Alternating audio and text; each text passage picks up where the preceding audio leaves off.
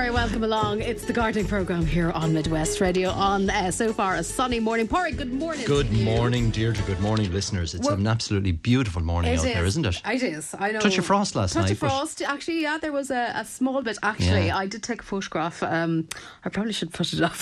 So I was, don't mean to start with a story about my mother, but I'm going to start with a story about my mother. So I was out for a bit of dinner yesterday evening, and when I was leaving the house, there was mention of, it's going to be cold tonight, and the bedding plants have gone in. A wise woman. The bedding plants have gone in, and I came out and I looked down, and obviously some very old wardrobes had been raided because there were literally human fleeces, as in old fleeces belonging to me, covering the plants. Yeah, wow. So I took a few photographs. That's a clever lady, clever woman. So she was that they weren't going to suffer as a result. Yeah. Anyway, yeah. Because that frost is certainly damaging on annual plants, on things like French marigolds and busy lizzies and begonias, so people need to watch that. And we can be caught, with frost right up to June, so any kind of tender plants certainly need the fleeces. Well, this was some old fleece belonging to me. I recognised it. I said, where did that come out of? Yeah, anyway. And particularly a day like today, even tonight now, we'd probably experience frost again tonight, so people should keep an eye out for certainly tender plants. Now,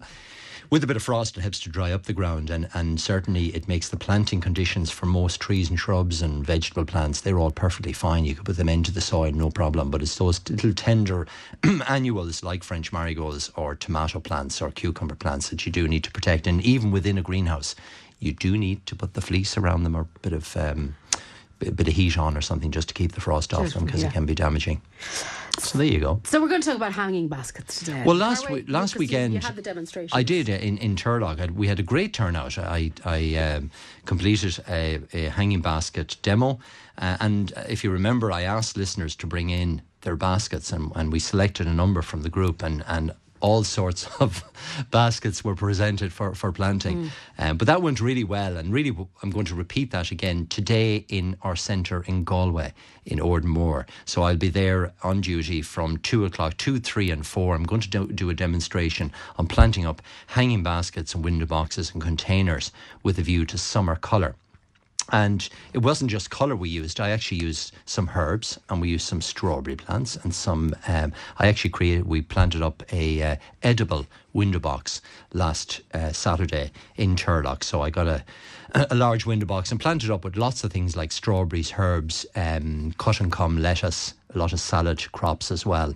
And so we had great fun just chatting about that with the people that turned up.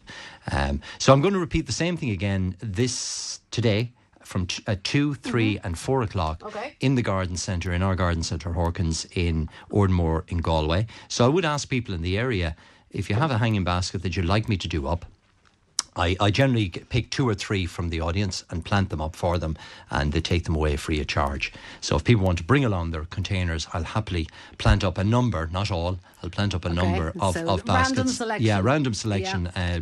I like to pick some of the unusual style baskets and have a bit of fun with them. A bit of creativity, folks. Yeah, so if people are around the Galway area today from 2, 3 or 4 o'clock, and on the hour I'll be recreating a demo, and please bring in your containers. I'll pick 1 or 2. It can be a window box, it can be a hanging basket, a container, and I'll plant it up with some colour and some edible plants and something for the kids as well. Something different and unusual. And I'll give you some hints and tips on how to plant the baskets up successfully, how to trim the plants back to encourage a lot more new growth and additional flowers. And also there's some seeds that you can actually add to your hanging baskets as well as the plants, just to extend the colour. So if people are in the Galway area, drop in Hawkins from 2 o'clock, 3 o'clock and 4 o'clock. I'll be there. And if people have general questions as well, I'm happy to take them. So that's happening today. Great. Something that's also happening today and tomorrow in our Turlock Centre. No, sorry, it's next weekend in our Turlock Centre on Saturday the 19th and Sunday the 20th.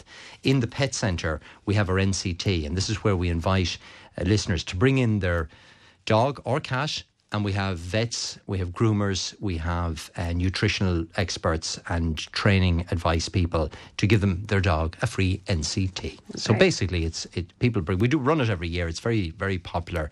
So people can bring in their dog or their cat, and the vet and the groomer will I suppose, review and do a small NCT and give people free advice in terms of what they should be doing with their dog. Now, you do need to book for that. So if people want to ring the garden centre today, 094 90 314 35, it's to book a place for next Saturday or Sunday. That's the 19th and 20th of May. And the team are on hand there and they'll take your calls. But people do need to ring and book. And the places are free. It's a free event. But they are limited at the same time. Oh, they are limited. Yeah. There's only so many we can handle during the day. Yeah, but that's an event in Pet World in the Garden Centre next Saturday and Sunday. During the week, I got myself a nice present. I've been asked, particularly this spring, about robotic mowers, lawn mowers. And you'll see quite a lot of ads on TV for the Husqvarna range. But in particular, a good few customers in particular were asking about these robotic mowers and what did I think, and what was my opinion on them. I have to say, I'm interested myself because I have seen them and I was wondering how effective are they? Well, I am a man for standing behind the mower. I really enjoy cutting the grass. Right. Therapeutic. Right? So, I resisted. So I said, right, why not? I got one during the week anyway, on Wednesday or Thursday. Right. So it's working away in the garden at the moment. And what I'll do is I'll actually give you an update over the next couple of weeks of my opinion. So how big a space for it, I suppose, because there are questions people might be First of all, the robotic mowers come in all different sizes. So you can get one that will cut up to an acre of ground, if needs be. The one that I got is a mower called the Gardenia. It's made by Husqvarna, and it will cover 1,000 square metres. So that's quite a large lawn. I have it working in an area that's about 700 square metres, just at the back of my garden. And it took me probably an hour to install it. So you mark the area with a wire, and the mower follows. It stays within that wire, and it cuts the actual grass within that specific area. So you can define the area that you want to trim. You can set the mower then to cut. I have it cutting at night time, and the mower is silent. So you don't actually hear this thing at all. So I got up early yesterday morning just to have a look at it in action. And basically it goes around the lawn.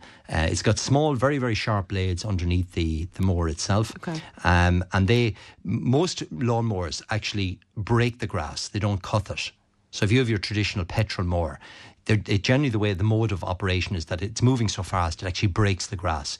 Whereas with the robotic mowers, they're very, very sharp blades. So it's like little scissors. Well, it's very like a Stanley knife, that kind of sharpness of a blade. There's 3 blades on the mower that I have, and literally it just spins around and it physically cuts the grass and it drops the grass. It's only cutting maybe a millimetre of grass, and it drops it back onto the soil. Right. And within 24 hours, that decomposes and goes back into your lawn. So it's like, because I do know there was a range, and I'm sure they're still available, a range of, I suppose, the traditional mowers and mulching mowers, mulching ones, where the grass would literally be sent back to the ground. Yeah, but the problem with the mulching mowers, and I have one myself, but you need really to be cutting your lawn at least twice a week or 3 times a week. Right. With the robotic mower, the one I have is actually cutting it. I'm just going to send it out every second day. Right, so it's almost being permanently cut. It's being permanently cut. As the grass grows, you're literally trimming. Now, look, I'm just trying it out. Okay, yeah, no, I said to listeners, we're just curious. To people, and I'm curious myself to see how effective they are. The reports, certainly, from anybody that has got one or that I've listened to, it's not so much the time you save, it's the quality of lawn that it actually produces.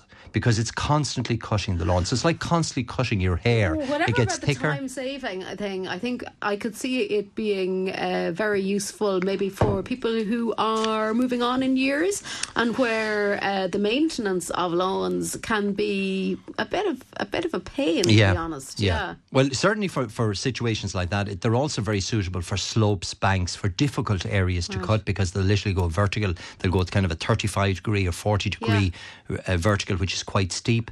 But I think what I'm going to actually see from it, the benefit I think I'm going to get from it is more the quality of lawn, because it's physically, what it will do is it will reduce the coarse grasses. So we often get questions from listeners about meadow grass and scotch grass coming into lawns. If they're cut on a regular basis, you will actually suppress them. But also you'll find that a lot of the weeds will die as well, because the regular trimming will stop the weeds from going. So, and that's generally the evidence from people, the customers that I've actually spoken to who have them for a number of years. They're finding the quality of lawn is exceptional. So It's a wait and see. We'll try it. I'm going to try. Dying to hear about the results. It's literally working away. I might do a little video on it actually during the week and stick it up on my Facebook. Just a few photographs to see before and after and how it's panning out. Yeah, but it works away. It's silent, and it just literally takes a millimetre of a small piece of the grass that falls back onto the soil. It decomposes and works back into the soil again. And I suppose now you mightn't have an answer on this, but the other thing people will wonder about in terms is costs. They're similar price. The one I have is probably under 2,000. It's about 1,800, I think. What they're going to basically replace is the Ride-On. That's really the market that these are designed for people that have large areas to cut. They don't want to be going out with a heavy tractor lawnmower going out cutting their grass.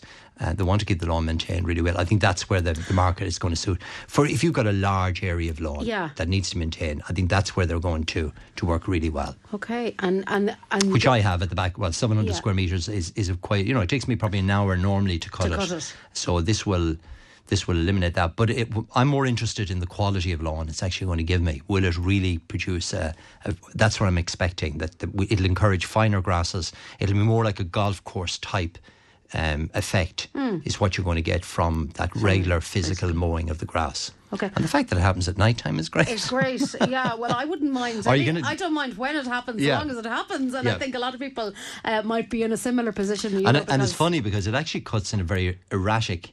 There's no logic to the way it cuts. It doesn't go in straight lines. Okay, so you mark out the square, the rectangle, or whatever it is for it, and you say to it, off you go there. And it works within that, and it maps the area, and the computer that's in it it never cuts in the same pattern, which is interesting because most of us cut our lawns the same way. We go up left, right, and we do that every day. If we can see them, but the problem with that is actually the grass actually grows in that way. Right, you have two different ways of the grass growing. Then. Yeah, it's always advisable to cut your grass anyway with a normal mower in different directions, because the grass tends to grow. If you're constantly cutting it in one way, it tends to grow in that way. Yeah. Whereas the robotic mower actually. There's no logic to it. Yeah. It goes off in this direction, that direction. And so maybe it's a toy for boys thing, but I don't know. I'm very interested in that toy. Well, so that's the reason I said I get one. I'll try it out. I'll give you my honest opinion on it over the next couple of weeks. It probably will need a month for it to really show the benefits. But certainly, I'm impressed at the moment with them, and I was impressed with the ease of which it's the setup. I mean. I wouldn't see myself as a great DIY person. Come out of the box well, it does need a certain amount of installation in terms of putting down the wire where it's to go and setting it up. And you do need a plug point to be able to plug it into. So it's on a charge. It's on a charger. Yeah, I should have mentioned that. It's on a charger, very similar to your battery. It's a lithium battery, like your phone. So the unit goes out and cuts for an hour, and then it returns to its housing, recharges, and goes back out again, and. It knows itself. You don't have to physically pick it up and charge it. It literally goes back into its unit, recharges, and goes back out again. So look at we'll give it a go. I'm very interested. We'll see. I'll see when artificial intelligence. Will my mower become redundant? Yeah, I'd say a lot of people will be dying to hear about that. Anyway, we'll keep tabs on that. I'll keep you posted on that. So the robotic mower. Yeah, the robotic mower. And do we know just finally maintenance? What kind of maintenance is required? The only maintenance is really the changing of the blades, and the pack that I got has 9 additional blades that came with it. And it's literally a screw. It's 2 minutes. 2-minute job to replace the blade. And the only other maintenance is during the winter time, they say to clean it, to take it in for the winter. But you don't have to be bringing it off for servicing? No, you don't. No. There's no servicing. It's like your mobile phone. It literally, it's battery operated. If something happens to it, if it hits, say you have a ball. If it hits a stone. Yeah, or if it hits a stone, or if it hits, what will happen is if a blade gets damaged, it's very simple to replace. It truly is. You just flip it over. It's one screw. The blade comes off and you put it back on again. 2-minute job. If it hits a ball, if there's an obstacle in the centre of the lawn, say a trampoline or a ball, it'll just bump up against it very gently, and then it'll move. It knows, it will sense that it's there, and it'll work. It'll cut the grass completely around it. Okay. And just leave a bit of space for that. It'll leave the ball, or it'll leave whatever the unit is. You can come back to that bit another day. Exactly, yeah, or just move the ball, and the next time it'll just run over the area. It's interesting. It really is a wonderful example of artificial intelligence. It sure is. What sounds to me anyway like a positive way. Yeah, and Husqvarna have been saying to me that It's actually replacing, in Europe it has replaced the tractor lawnmower. That's effectively what they're saying, that the sales in tractor lawnmowers have died or are dying, and that there people are more going for these robotic mowers. Okay. So anyway, that's my good news story. Okay, well, we'll keep tabs on that, and we'll keep people updated on how that's progressing. Okay, Pádraig, slugs and hostas. The poor old slug. Yeah, first on the list. So Bernie has a problem. Slugs are eating her hosta plants. Please help. Well, I love hostas, and it is a killer if you have slug activity. They're prime, and the eating. Yeah. They do, and they absolutely love them. And this year in particular, we're going to see lots of slugs and snails simply because of the wet spring. There's going to be lots of them knocking about. Look at you can use the... you can either use the traditional slug pellet, which is it has a pesticide in it, or you can use the organic based, which are very good. There's one organic one made by Neerdorf, which looks like a blue pellet. It is a blue pellet, but it doesn't have any pesticide in it. It actually has iron and potassium in the actual pellet itself. Once the slug eats it, he basically burrows into the soil and dies away. So just repeated uses of the Neerdorf, organic treatment. Copper, slugs won't cross copper. So copper tape, copper wire, anything like that will dissuade them because they get physically an electric shock. And the copper wire is very effective, particularly in pots and containers. You can actually buy a copper tape. It's like sellotape. And you put it around the rim of the pot. It sticks to the pot and the slug won't cross it. It won't physically cross the actual copper. So that can be used. But really, you're looking at the pellets is and the organic pellet in particular, it actually has an organic symbol on it. It's registered with the Organic Society. So that's one made by Neerdorf. We do find it effective. And the thing with pellets is it's little and often. That's the way. It's not a big heap of pellets and walk away. It's small amount every week or 10 days, and particularly at this time of year. Once the hostas start to grow, it's really when they're young and the buds are coming through the ground. That's when hosta, and they often attack them beneath the soil. So as the leaves start to unfold, the holes get bigger, but the damage has already occurred. Yeah, so the trick with hostas is to keep on top of them as early as possible. But and slugs are going to be a problem on bedding plants, vegetable plants, hostas, perennial plants this year, just down to the very wet spring, autumn, spring. They've been breeding, and there's lots of activity around. They are nocturnal; they come out at night time. So, salt will put some salt in them as well. We'll dehydrate we'll kill them off, as well. It's caustic and it burns them. But look at regular pellets, a small amount on a regular basis. That's really the trick, and starting as early as possible. Now, I remember picking tomatoes with my dad in his glass house and putting the sprinkle of salt on the fruit before eating them. I'd love to try to grow a few tomatoes myself. It's a lovely memory. Isn't it? Would have a sunny patio, which is very sheltered, but a sun trap. How do I go about this? I think my dad used the plastic grow bags. Okay, and you can nearly visualise that, yes, can't you? A bit of salt. So the grow bags, you can use the grow bags, but I find the tomatoes do better in pots, in large pots of compost. And through the compost, add some slow release fertiliser, like the Osmo Pro 6 or any of the slow release feeds. Tomatoes will grow in a sunny location. Ideally, a patio, conservatory, warm windowsill, tunnel or greenhouse is the ideal location for them. But if you have a sun trap, a south-facing area which catches the sun, it's well worth giving the tomatoes a go. The variety, if you're a newbie, I would recommend the Red Profusion. We've talked about it before. It's a very easy variety to grow. It does very well in pots and containers. There's no clipping out of side shoots or having to take off any leaves with it. You simply plant it, feed it and water it, and it'll give you buckets of fruit. And they are produced in profusion, as the name suggests, nice red tomatoes. Other varieties, if you want a kind of an old traditional variety that would maybe go back to the memory that she has, yes. Varieties like Shirley, Alicante and Moneymaker are all old traditional varieties of tomato that produce the full-size red tomato that we're accustomed to. And they're taller plants. They'll grow maybe 6 feet, 5 to 6 feet in height. So you need a little bit of staking with them. And they do need to be, the side shoots have to be taken out on those. There's a little bit more work to them. Nice cherry variety is one called Sweet 100, which again produces buckets of fruit. Or another really nice one is one called Sweet Aperitif. But this is the time of year anyway. My advice is to get them in your local garden centre, pot them up into some pots, put them on your windowsill first of all, just to bring them on for another 2 or 3 weeks, and then plant them out of doors on the first week of June. So maybe the June bank holiday, put them into that sunny location. But if you want something easy, Red Profusion is the one to grow. It's very, very simple. 3 plants in a large pot, water it, feed it, you get buckets of fruit all summer. Okay, and they're the ones we kind of remember, the more traditional varieties. The Red Profusion produces not huge tomatoes. They're bigger than cherry. Right. They're about golf ball size, maybe a bit smaller than golf ball size. That's ping pong ball size, yes. maybe. Yeah. That sort of size, but literally in profusion. And what I like about Red Profusion is that it's such an easy variety to grow. You have none of this taking out side shoots or having to do anything with it. You literally just water it, feed it, and let it fruit. Now, JJ lives in Belmullet on the seafront. I'd like to put a laurel hedge in privacy. Would this withstand the elements? Well, good for JJ. Can Lovely imagine location today in Belmullet. Oh, heaven.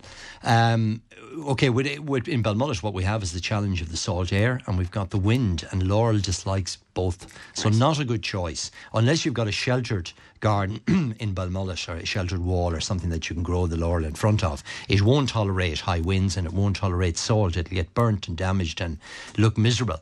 My advice really in coastal areas is to go for the hedge called Silver Edge or Elaeagnus abengii, which has got bright silver leaves, evergreen, extremely hardy. It's the best hedge. You'll see actually great examples of it in Belmullet and Achill and Mulranny and coastal areas. Great plant in Westport as well, or great plant for elevated sites. So it tolerates salt in the air, it tolerates wind in the air, and it gives you a hedge up to 6 or 7 feet, whatever height you let it grow, from 3 feet up to 7-8 feet if you want. But it's the hedge that will tolerate the wind, the frost, and the salt air, and it's the best seaside hedge, to be honest, in my opinion. So forget the laurel maybe on this one. Go for Elaeagnus abengii. You'll be super happy with it. It'll grow very effectively for you. It's relatively easy to trim, and it does give you a full, impenetrable wall of foliage in coastal areas. And inside that, then you can go more decorative plants. So could you put laurel inside it? You could if you want it. Once it has established itself, you could plant the laurel on the inside, but that kind of defeats, I suppose. Well, I presume JJ wants a hedge, yeah. but you could grow more, things like hydrangeas and buddleias and other fabulous flowering shrubs inside that. So you're using the Elaeagnus, the Silver Edge, really as a wall of defence against the salt and the wind, and it's creating that microclimate in a seaside area where you can grow more tender plants. So it's probably the best if you want something evergreen. Evergreen. Yeah. Okay. Now, we'll stay with laurels for a second, Pádraig. Laurel hedge planted from slips last year. It's doing well, except for a few failures. Well, I suppose that's to be expected. Yeah. Can I plant in some more slips now, or should I wait until September, asks Carmel. Okay, well, first of all, Carmel should trim back the hedge, the slips already. Make sure that if you haven't trimmed the tops of them, do that, and trim the sides very lightly. Just take an inch or two off them and feed them, because you'll encourage a fuller, bushier plant. It's too late in the year for taking cuttings or slips, as Carmel describes them, because by the time you stick them into the ground, they'll actually have dried up and died. So if you want to propagate them yourself, then leave it until the autumn. September, October is the right time. They've got the full winter then to reshoot and produce a nice root structure before we get into the spring of next year. Alternatively, Carmel could get herself some young plants. Just get a couple of potted young laurel plants and fill in the gaps now, and at least everything will be growing together. But I would definitely trim back, just tidy back the new slips, give them a feed as well, make sure there's no grass and weeds around the base of them, and that'll encourage a nice bushy full laurel hedge right from the base all the way up. And in midsummer, maybe July and early August, give them a light tipping back. I mean, I'm only talking maybe 2 inches of the top of the shoots, and that really encourages plenty of side shoots and a fuller plant. Great. Now, I have a large empty clay pot in the garden. I'd love to grow something for the kids to eat. What would you suggest? Okay, well, if it's a large pot, there's numerous things that you could put into it. If it's a clay pot, then it's probably the terracotta container or glaze pot. So first of all, put in a good quality compost, put in a slow release fertiliser to that. I would consider a family apple tree would be lovely. They're in flower at the moment, and if you plant one now, you'll actually get fruit this year. You can underplant that with strawberries, and again, they're just beginning to flower, and again, they will fruit this year. Blueberries do really well in pots and containers. You do need an ericaceous compost for blueberries, but they're super happy in tubs and containers. You could also grow, some of the bush fruits, even blackcurrants, will do very well in pots and tubs. Dwarf plum trees, dwarf cherry trees, they're available as dwarf plants as well. So they could go in if you want just something a little bit unusual and different. But for me, the family apple tree, because you've got two different varieties of apple on the one tray, two eating varieties. So the kids will get a red apple and a green apple and underplant that with strawberries, and you get that'll be fabulous in the container. And they will fruit this year if you plant them now. They're in flower literally at the moment. The bees are doing their business, pollinating the flowers. There will be fruit on the family apple tree this year. Now, is it okay to plant summer bedding this week as the plants are outgrowing their pots? Well, it's very cold, and I was out during the week, and the hail and the wind and the misery. I would advise really to hold off if you can and keep them indoors for another week or 10 days. It's very, very cold at the moment. Even when the sunshine is out, there's a very cool chill in the wind. We're not there at so all yet, yeah. I would, fine if they're baskets and container skins, you can kind of tuck them into a nice, sheltered southerly area and as you did, cover them with a bit of fleece if you need to. But when bedding plants go out into the garden soil, if they get cold conditions, it sets them back. Yeah. So my advice really is to hold on to them for another week or two and then plant them out. Now, if you want the things like sweet peas and English marigolds, there are a range of bedding plants that are hardy annuals that don't suffer from the frosts and the cold chills. But, still, I think you're better to hold off for another week. There's still plenty of time to plant summer bedding into the garden. Yeah. And particularly in the west of Ireland, we get so much wind and so much cold temperatures just at the moment. It's better to be safe than sorry. I suppose when they're in pots and people are looking at them, they're fed up. Yeah. They're mad to get them out into the garden. Yeah, and a day like today, you see, you're tempted to put them out. So the hardy annuals, certainly, if you want, if you need to get them out, you could certainly plant those. So those are the varieties like English marigolds, anthriniums, and white alyssum. They're perfectly safe to plant out of doors. The half-hardy annuals like basilices, begonias, geraniums, French marigolds, they will suffer if you put them out. It's as simple as that. Now, what grows best in a polytunnel at this time of year? Everything.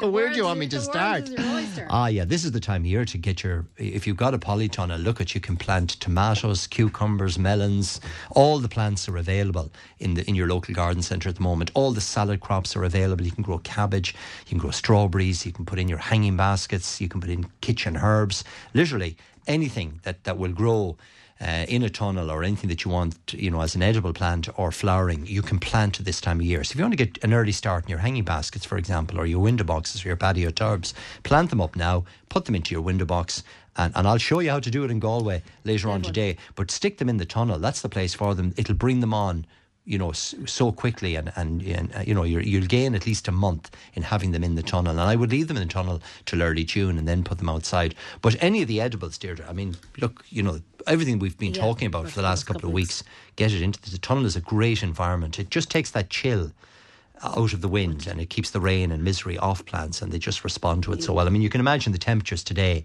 inside a tunnel. Even now, they'll be up at 15 or 18 degrees. Whereas outside it's probably only 9 or 10.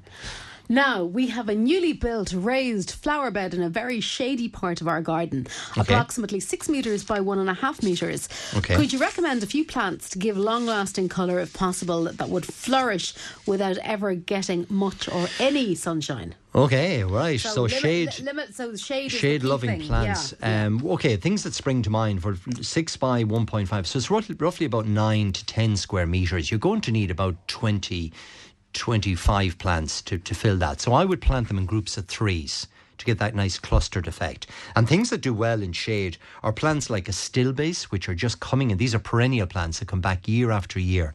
So the astilbes do really well. They come in a whole range of different colours, reds, whites, pinks, short varieties like astilbes Sprite, which is a lovely bronze foliage plant with candy floss pink flowers, a really nice plant.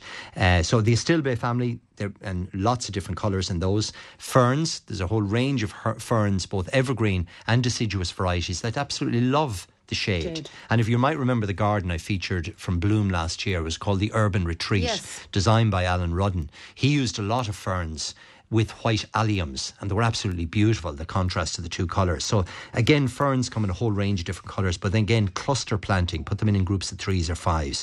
Hostas, that we mentioned at the top of the programme, there's a lovely variety called Hosta Patriot, which has green leaf in the centre, bright white leaf on the outer edge. Very, very bright variety. It's lovely for brightening up an area. But there's loads of different varieties of hostas with yellow leaves, blue leaves, green leaves, variegated leaves and so on. And they absolutely love the shade. Another nice little plant is called Dicentra, the bleeding heart, which has heart-shaped flowers. Yeah, and it flowers every year. Very reliable plant in shade. It comes in white and in pink. It only grows in height about 1.5 foot, so it gives you nice height, but flowers every year. Some of the heucheras, which are grown for foliage colour, leaf colour. So there's one called Black Pudding or Crystal Palace. There's loads of different varieties of heucheras. So heucheras have leaves as big as your hand. They're short. The plant itself only grows about 1 foot, maybe 15 so inches. So lots of good cover. It's great ground cover. So it'll grow nearly 2 feet in diameter. Holds its foliage 12 months of the year. Looks brilliant planted in groups of 3s or 5s. You can underplant it with bulbs as well. So heucheras for me they give great value because you literally have the foliage colour 12 months of the year. And they come in orange leaf varieties, yellow leaf varieties, purple leaf varieties, green leaf varieties and so on. They do produce a flower, but it's mainly for the foliage that heucheras are grown for. But a lovely plant. Something a bit taller you could grow for the spotted laurel, the Cuba, if you want a bit of height in the bed, and that keeps its leaf. It flowers, it berries. The berries are actually still on. I've planted them in my own garden. The berries are still on them since last autumn. The birds dislike them for some reason. And another plant that I find brilliant in shade is a plant called Fatsia spider's web. So it's the castor oil plant. It's the variegated version. So again, a bit like the Hosta Patriot, it's got very bright leaves. They're white and green. Hence the name spider's web. It's got kind of that spidery bright whiteness through the leaf, but a brilliant plant in shade. So any of those, Japanese maple, if you want a kind of a little specimen plant tree, Japanese maple will tolerate dapple shade. They're quite good in shade. So the astilbes, the ferns, the hostas, the dicentra, the bleeding heart, the heucheras are brilliant, the spotted laurel, Fatsia spider's web, and Japanese maples. Helleborus, the Christmas rose for a bit of winter colour. So look at this. Pop into your local garden centre, ask them about shade, plants for shade or shade-loving plants, and anything from that list. If you want to add a bit of splash of colour then, say from a few bedding plants, particularly while you're waiting for the plants to fill in, you'll find begonias and basilises, the 2 best bedding plants for shade.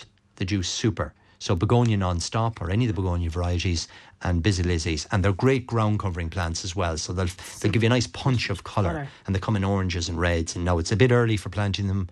Yes. So yeah, I need to listen to my own advice. Yeah. So June for the bed, but you could put in all the shrubs that I mentioned, and then about in the first week or second week of June, put in some of the begonias and basilises, and they will flower right through to November of this year for you. And will they come back then next year? They will if you lift the tubers of begonias. Yeah. You need to save them. You need to bring them inside and save them. But even if you didn't bother saving them, the value you get from begonias is just incredible. I mean, you get 6 months of colour. You're often waiting for them to die in the winter because they just seem to last and last and last. We often plant the beds in the garden centre with them because you get so much value from them. I mean, literally November, you're waiting for them to would you ever die move on till we get things fixed up for winter. Exactly. Okay, so you've a huge amount of options. There's plenty of stuff. Plenty of stuff for shade. Best of luck. Yeah, about 20-25 plants I think to fill that area. Clusters of 3s I think would work really well. Maybe an odd specimen plant like the Japanese maple would work well as well. Quite a few questions on the robotic lawnmower. All right, okay. So and some very interesting ones as well. All right. So what we're going to do is, because we're in test mode at the moment, we will let you now you're under pressure for the week, so you're going to have to test it and not just be talking about it. We will test it. It's up and running. You needn't worry, it's up and running. So you are in charge of testing for the week, and we are going to hold on to those questions, and I'll report. And we'll do a little bit of a rundown and a review next Saturday. Yeah, I know and I'll do a little video of it, of the unit running, and I'll know better now because it'll be 10 days the more it'll be running. So I'll actually get a good sense myself of how it's doing, how it's performing. Yeah, and am I going to keep it or not? Okay, very good. We'll keep you abreast, so folks, of that. Now, quite a few questions, because I suppose they are visually very prevalent at the moment, wondering about the daisies and the dandelions that are the fantastic daisies and dandelions taking over some lawns, I imagine, at the moment. Well, there is a lot of, and we get this every year, how do I control weeds in the lawn? And remember that a lot of our honeybees in particular visit the dandelion in particular this time of year, and the daisies and all the wildflowers. So they're out there taking the pollen and nectar from garden weeds as well as everything else. So there's a purpose to the weeds, I suppose. But if you need to treat them, and I suppose that's what the listener is asking, the way to treat all broadleaf weeds in lawns is to use one of the selective weed killers specifically for that purpose. So you have things like Dicofar or any of the Verdun lawn weed killers. So make sure it just states on the pack that it's a lawn weed killer. It works by eliminating broadleaf weeds and not damaging the grasses. Now, my advice is not to mow the lawn for at least a week, allow the weeds to come forward and then treat them. And ideally, if you can, treat them after flowering. So allow the dandelions and daisies to finish flowering and then treat them. I always find if you mix a small bit of washing up liquid into the mix, it sticks onto the leaf better and you get a better kill. And the after application, you're better to leave the lawn for about 3 days before you mow it. Now, so that's the way. The other, I'd just be interesting to see with regular mowing now what effect the regular trim is going to actually have on the weeds, and will they die out? That's what I'm expecting. Right. Things like dandelions and daisy won't live in a lawn that's regularly trimmed and regularly mowed, and you're keeping them suppressed. You'll die because you're taking away their energy source effectively. But yeah, a dry day to apply any of the lawn weed killers. Make sure it's calm, that it doesn't blow up on any trees or shrubs because it will affect them, and obviously follow the instructions on the pack. But ideally, spray after the weeds have finished flowering, and they're nearly gone. They're nearly out of flower, the dandelions in particular. I suppose now another week. Now, my garden is quite small. What screen or hedge can I plant to grow about 5 feet, evergreen, and something easy to trim? Well, one of the hedges, so what you want really is something that's going to be slow growing. And when you're selecting a hedge for your garden, it is important to think about long term, about the maintenance. So there's no point putting in a vigorous hedge that's going to grow and produce a hedge within 1 or 2 years, but continually be vigorous in nature. And we all fell into that trap with the Lelandia many years ago. They were a quick solution and now look at where we're at. Well, they've become very problematic where they haven't been regularly trimmed. So I always advise select a hedge depending on the height that you want it to grow to, but also the maintenance that you're prepared to put into it. So always go for something, if you only want a 5-foot hedge, go for something that's very, very slow growing. So my advice, there's a lovely hedge called Laura Etna, E-T-N-A. It's very slow growing. It's got small, round, dark green leaves. The young growth is bronze in colour. So it's got this lovely bronze foliage, but it only produces about 4 to 5 inches of growth per year. So it does take it a few years to get to the 5 foot, the desired height, but after that, it's so simple to maintain and to trim. So that's quite a nice hedge. Another one that's actually very attractive at the moment is Berberis darwinii. It's not often sold as a hedging plant. It's sold as a shrub. But Berberis darwinii is evergreen, dark green leaves. It's got thorns, which the Gardaí, for example, always recommended as a hedge to plant around perimeters, because it's thorny. You won't get through it. It's got fantastic orange flowers at the moment. Beautiful plant when it's in flower and very easy to trim. And it's ideal at 5 feet. So if you want something a little bit different, an unusual type hedge, then Berberis darwinii is a beautiful hedge. Totally evergreen, glossy green foliage, and these bright orange flowers at the moment. And it makes a great hedge up to 4-5 feet, that sort of height. Trim it once a year. That's all it requires. But either Laura Etna, which again is a lovely plant, and Berberis darwinii, they're probably two best for something small and neat and compact. Lovely. Boxwood in time would grow to 5 feet, but it would take it 15 years. But it would be simple to trim and maintain. Right. But it would take a long time to achieve that. Now, I have wireworm in my potato patch. Okay. It's a small area. Is there anything I can do? Yes, you can. You can use, and wireworm, basically what happens in potatoes, they squirrel or they drill into the actual potato tuber and go right through it and leave this brown mark, leaving them unusable. So, to control it, you can use the nematodes, which you'll find very effective. They're available at the moment. This is the time of year to put them into the soil. So even if the crop is in the ground, you can still use the nematodes for the wireworm, or you can use them before planting. but most people will have planted their spuds at this stage. So you simply get the container of nematodes, mix it up in a watering can of water and apply it over the area, and they'll control any wireworm, leather jackets, any soil-borne pests they'll control, but very effective on wireworm. Even if they're there, in the instance where there's a bit of damage already, will that kind of halt it now in its tracks? Well, the potato tubers, the wireworm is in the soil.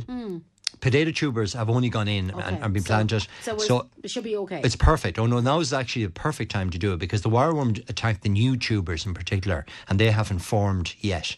So get the nematodes on now in the next week or 10 days. They'll start working straight away. They're basically parasitic. They attack the wireworm and kill it off, and they actually self-populate in the ground and continue to control until everything is killed off. Now, I want to change my box ball into a bigger pot.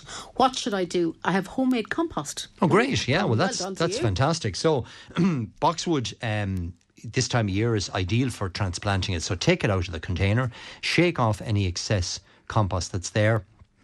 Mix your own homemade compost with some traditional potting compost, about a 50-50 mix.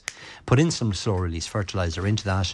Make sure that there's a drainage hole in the container. Put maybe a stone or some gravel over that. Fill up the pot with compost and put in the box ball. Now, a good idea to trim it back at this time of year. And I would say to listeners to keep an eye out for the white aphid, which tends to come on the new growth of boxwood. So boxwood is that lovely small, it's often trimmed as a ball or a cone for topiary or as a small hedge. But at this time in May, it's often attacked by a white aphid, and it's very distinctive. The plant becomes sticky, and on the young shoots you'll actually see the white aphids, and use something like bug clear just to control that. And if you have boxwood in the garden, I would actually spray it anyway, because it always gets it as a preventative. Just as a preventative. So yeah, great time to repot. Use your own traditional compost, mix it with 50-50 garden centre compost, bit of slow release fertiliser, and it's good to go, and give it a light trimming back as well.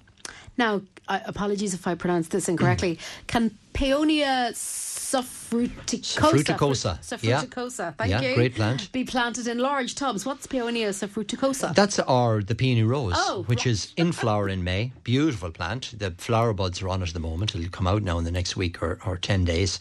Ideally, it's a plant that likes to be planted and left alone. So it's not a plant that likes to be disturbed, dug up and moved. And so on. Now, will it grow in pots? Yes, it will, particularly in large tubs.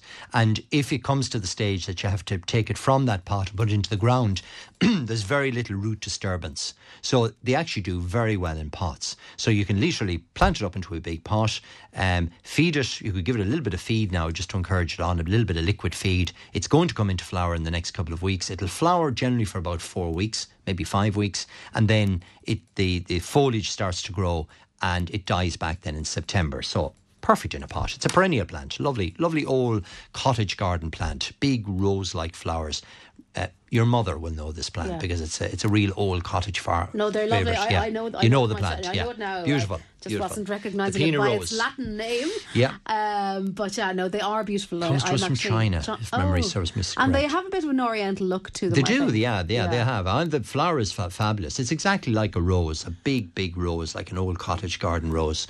Lovely plant. With no thorns. With no thorns, exactly. And so easy to grow. It's the sort of plant that you plant it, you forget about it.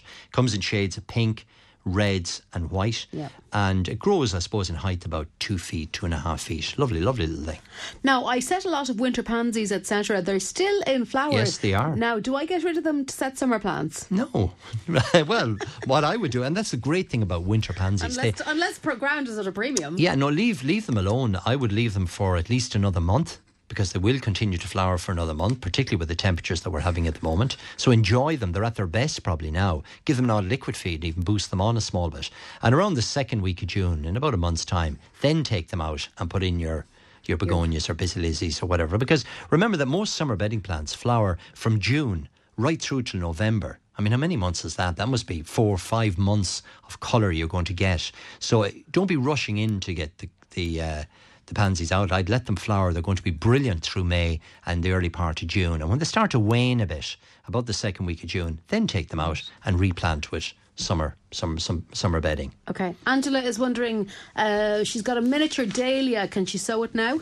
Yeah, now what I would do is plant it up. It's obviously in a tuber. She maybe has bought it as a tuber.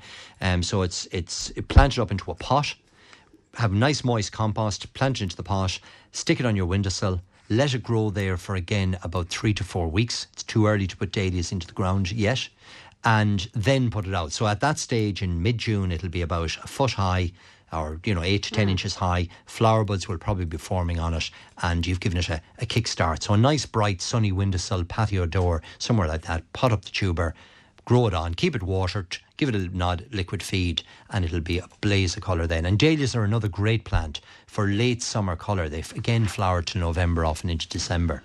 Okay, and very finally, in kind of 10 seconds, can we cut back daffodils now?